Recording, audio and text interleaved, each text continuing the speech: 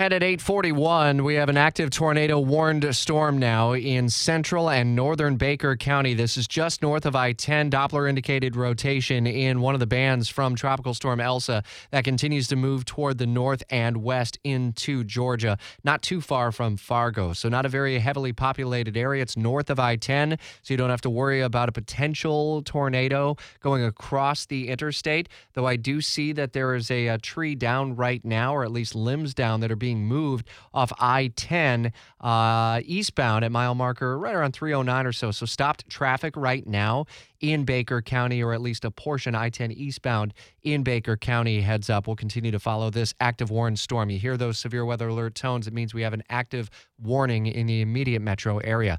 Live continuing team coverage of Elsa in St. Johns County with Kelly Wilson in emergency preparedness. You all are just starting to see some of the rain bands and gusty winds early on. Any reports of significant damage or issues? No, so far we were just sitting on our brief with the National Weather Service Jacksonville this morning, and we heard the first rain start coming down on DOC. We have not received any reports of damage so far, and it's going to be one of those days where the bands just keep rolling through most of the day. So we're hoping for the best, especially since that track has shifted just a little bit west. So we are very hopeful that is going to spare us from the very worst of this weather. In what ways does that potentially spare you from the worst of it? Is it a rain, or is it more of a wind sort of sparing? So the rainfall totals they have seemed to have stayed pretty consistent of 2 to 4 inches. But the wind I think the last look at it was somewhere between 25 and 35 with gusts potentially to 45. But, with the ground being as wet as it is, the less wind is the better, because we don't want, the more wind we have, we may topple some trees. The trees may pull some power down. They may damage some structures if they fall on them. So we are hopeful that it'll minimize. But as you can see on the radar, the storm is well to the east. So it's covering most of the state of Florida right now. So we're looking to be in it, I guess, for quite a bit of today. So, and we're hopeful that the winds hold down, but we still are expecting 25 to 35 mile an hour. Indeed, and I'm seeing those gusts right now in St. Augustine at both the airport and also at the pier out in St. Augustine. Winds out of the east-southeast at about 25. So you all do not anticipate having to close any of the bridges because you don't have sustained at 40 plus, right? Yeah, that is correct. We usually don't close those until they're sustained at 40. So we've gotten quite a few calls here at the EOC asking, and our expectation is that the bridges will remain open.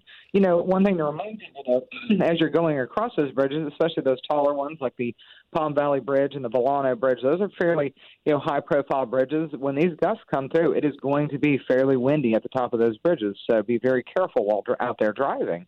Yeah, good point. And I think to the point of the calls that you all get, that probably isn't just, newbies to the market, but also people who maybe have not or don't remember recent storms. And what are the common questions that you all get once we get into the heart of a storm and impacts in the hours and days leading up to it? Oh, yeah, that is one of the big ones. I mean, we've had folks calling asking if we were going to order evacuations or open shelters, and we have maintained and then we were not going to.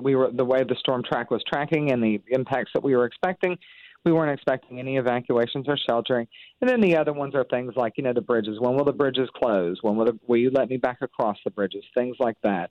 Folks, just those general type questions, which we were grateful for. Maybe these are now helpful. Everybody's had a chance. This was their chance to go ahead and make sure they got their preparedness items together. Right. So they're ready for the rest of the season, because we're only about 5 weeks into the hurricane season here. We got quite a bit to go. So hopefully this was the little push that everybody got. They figured out what evacuation zone are they in, things like that. So now they are ready in the event we were to have another storm come our way. All right, stay in close contact with us, Kelly. If you all have anything else to pass along through the course of the day, we'll be here and on the radio. And if the power does happen to go out, we can keep updating the community in the 104.5 WOKV app. We do have an active tornado warning in central and northern Baker County, and tracking it right now in the First Alert Weather Center is Action News Jax meteorologist Garrett Biedenbaugh. Scott, can we listen into that? I want to make sure that we get this.